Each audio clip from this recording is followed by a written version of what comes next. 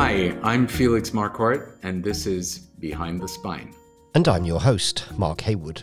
This is the podcast that finds learning opportunities for writers in the most unlikely of places. In this series, we're adopting a different formula from what we've done before. We'll interview 6 guests, edit, script, and produce each episode and broadcast as normal. But after each interview, we'll dive deeper into one particular aspect of that conversation. Last week, I spoke with Felix about his book, The New Nomads. It was a fascinating conversation and many things have stuck with me.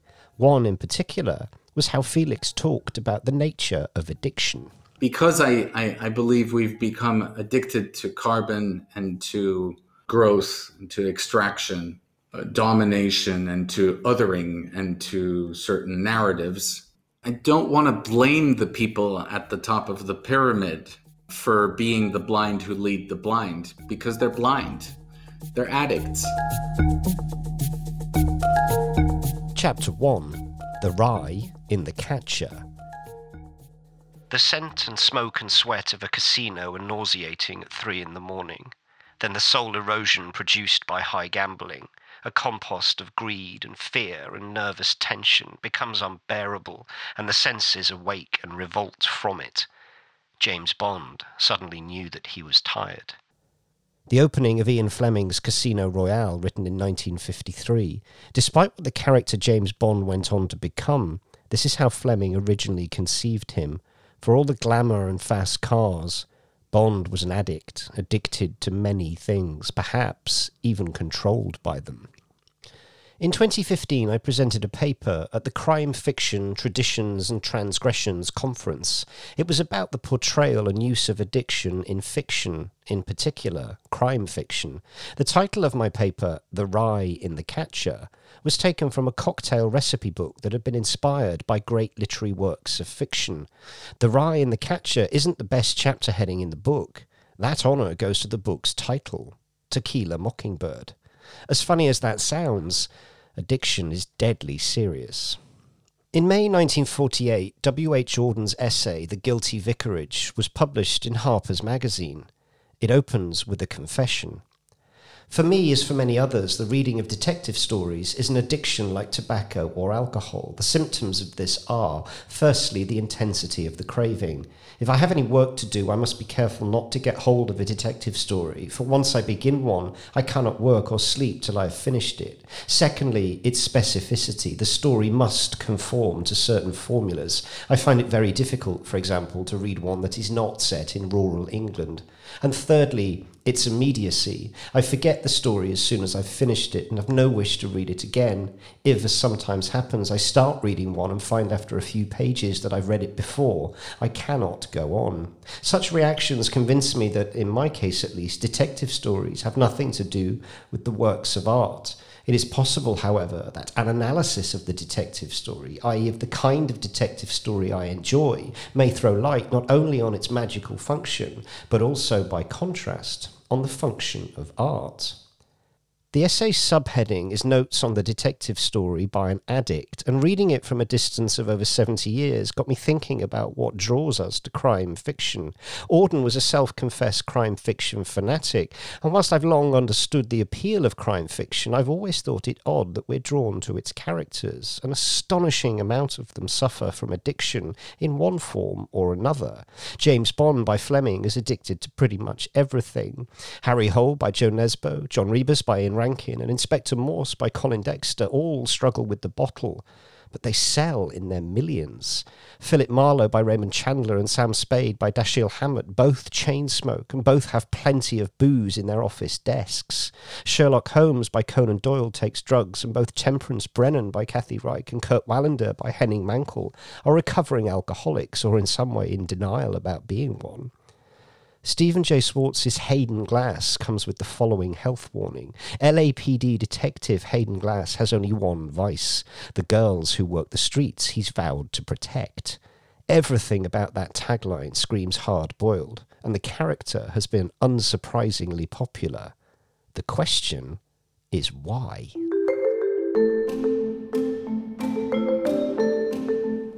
Behind the Spine is an attempt to inspire you to write and to shine a light on things that might provide a creative spark for your stories. Now we want to go one stage further. We want to offer you an outlet for your work.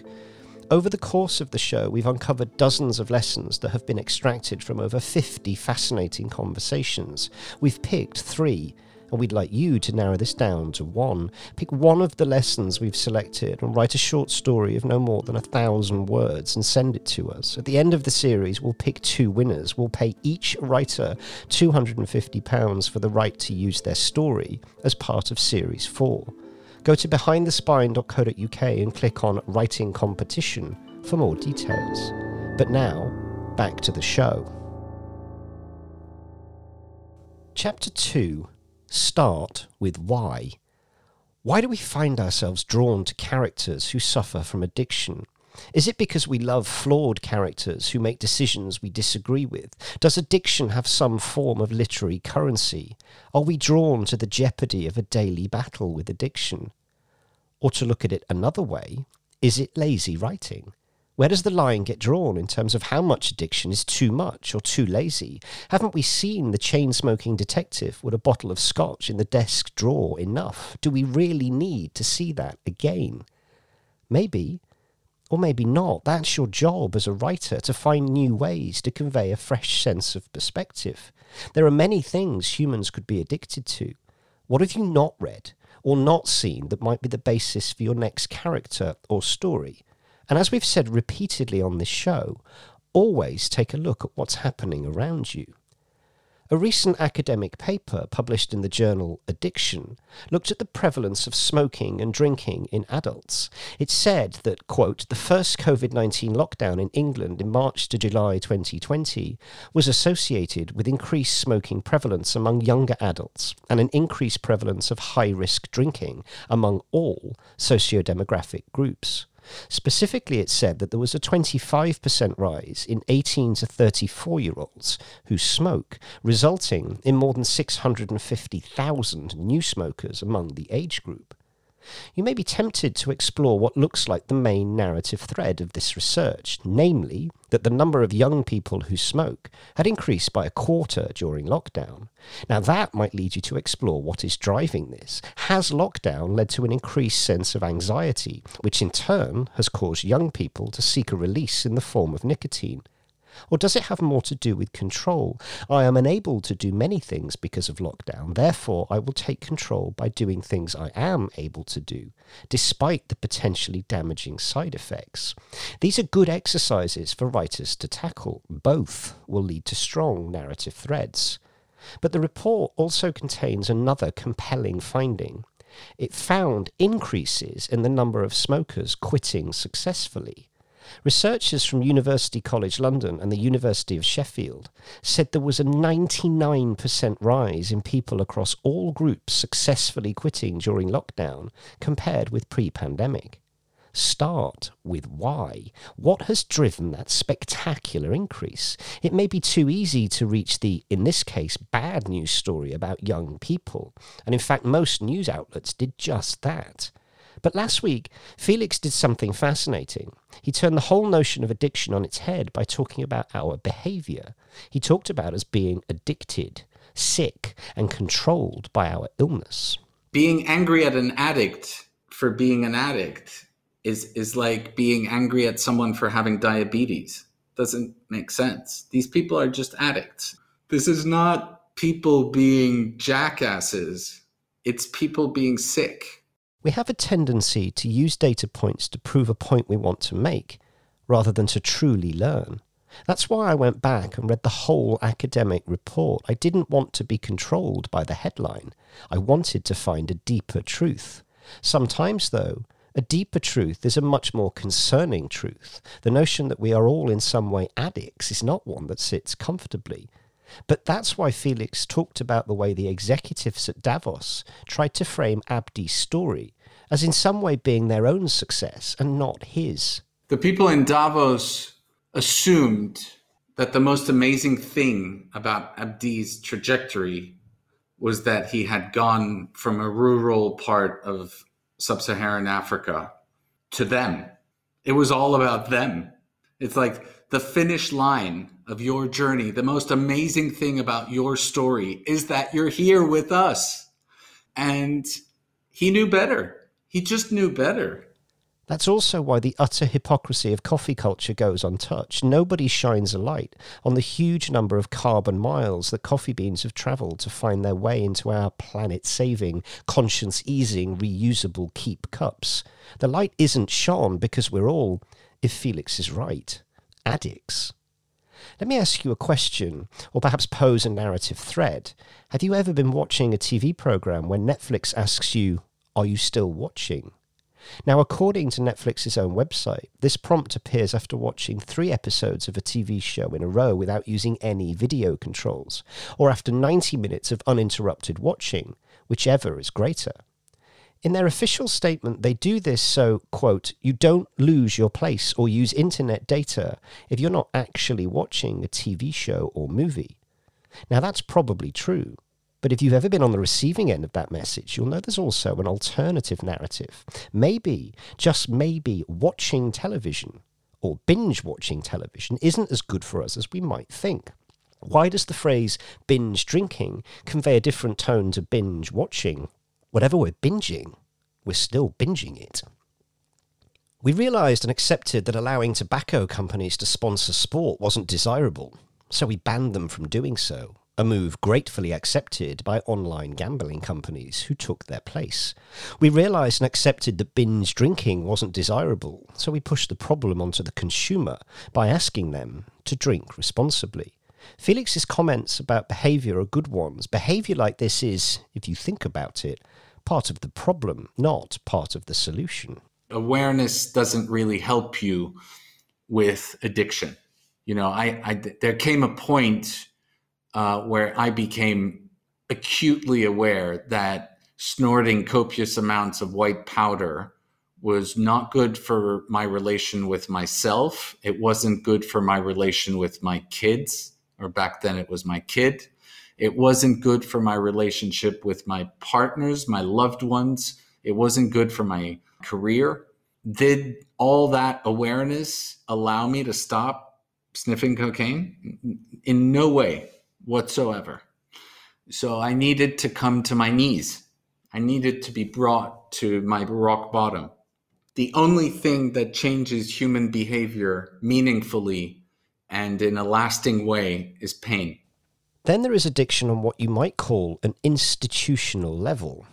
In August 2018, President Trump signed into law the National Defense Authorization Act. The Act laid out the funding plan for US military operations for the 2019 fiscal year.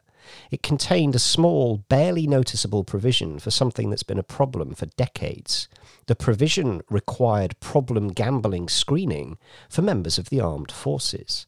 The National Council on Problem Gambling estimated that over 50,000 active duty military personnel were problem gamblers, out of a total of more than 1 million servicemen and women. The Department of Defense reported that only 120 active military sought treatment for problem gambling in 2017. About 10% of veterans using Veterans Affairs services are problem gamblers, according to the National Council on Problem Gambling. And here's why. There are more than 2,000 slot machines on more than 60 overseas bases. The Department of Defense generates $100 million each year from active duty military personnel playing on those slot machines. None of the money goes towards problem gambling treatment. We love to think of ourselves as a very science and reason-based civilization. We should question this fantastical notion that humans use reason to change their behavior, to decide how to act. Humans use reason to rationalize their behavior, not to change it. As a writer, always start with why, because however uncomfortable and unnerving the answer, that's your story. Chapter 3, Soundscape. A Addiction is a rich, tragic, heartbreaking narrative. Literal and metaphorical highs and lows run through it, making it easy to see why writers return to it often. But if you subscribe to the notion that there are no new stories, just new ways of telling them, then you may need to work hard to develop a fresh perspective. One of the best addiction story pitches I ever heard was from a screenwriter who pitched a feature film idea about zombie rehab. The characters were all recovering zombies and were going through the rehab process as if they were addicted to drugs, drink, or gambling. It was new and funny, but also tragic and heartbreaking. The generosity and candour with which Felix spoke about his addiction was fascinating. I've heard others speak about their struggles in similar ways, but I've never thought so deeply about the notion of addiction and how it could manifest itself in daily life. Once it manifests itself, it takes over, finds new ways to thrive and survive, one of the most shocking being our own behaviour, our own point-blank refusal to look the monster in the eye. As writers, then, how might you use this in your work? To help provide some inspiration in each of these specials, we will end with a soundscape inspired by the subject matter. It's an attempt to tell a complete story in a shorter time period as possible, namely 1 minute. Today we've tried to tackle the dark side of addiction. In most situations, the habits which become addictions start out as a bit of fun, a way of letting loose or indulging in the party lifestyle. After all, James Bond does make it look glamorous.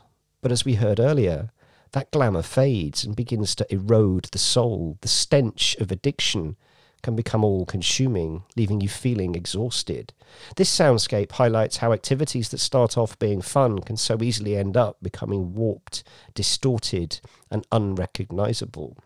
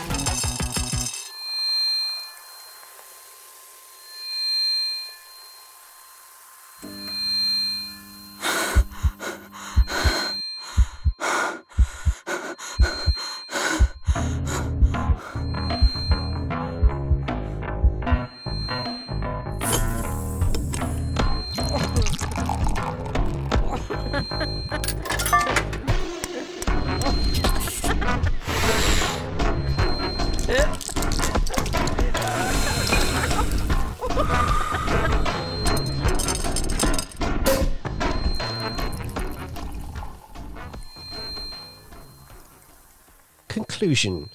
What lessons did you take away from our conversation with Felix? Share them with me by sending an email to info@behindthespine.co.uk. Your thoughts will be featured in a special episode at the end of the series.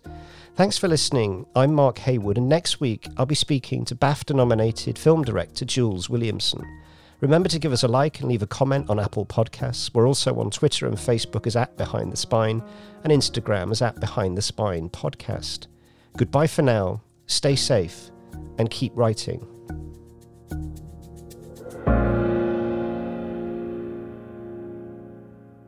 This podcast is produced by Ollie Guillou Podcast Production. Find out more at ogpodcasts.co.uk.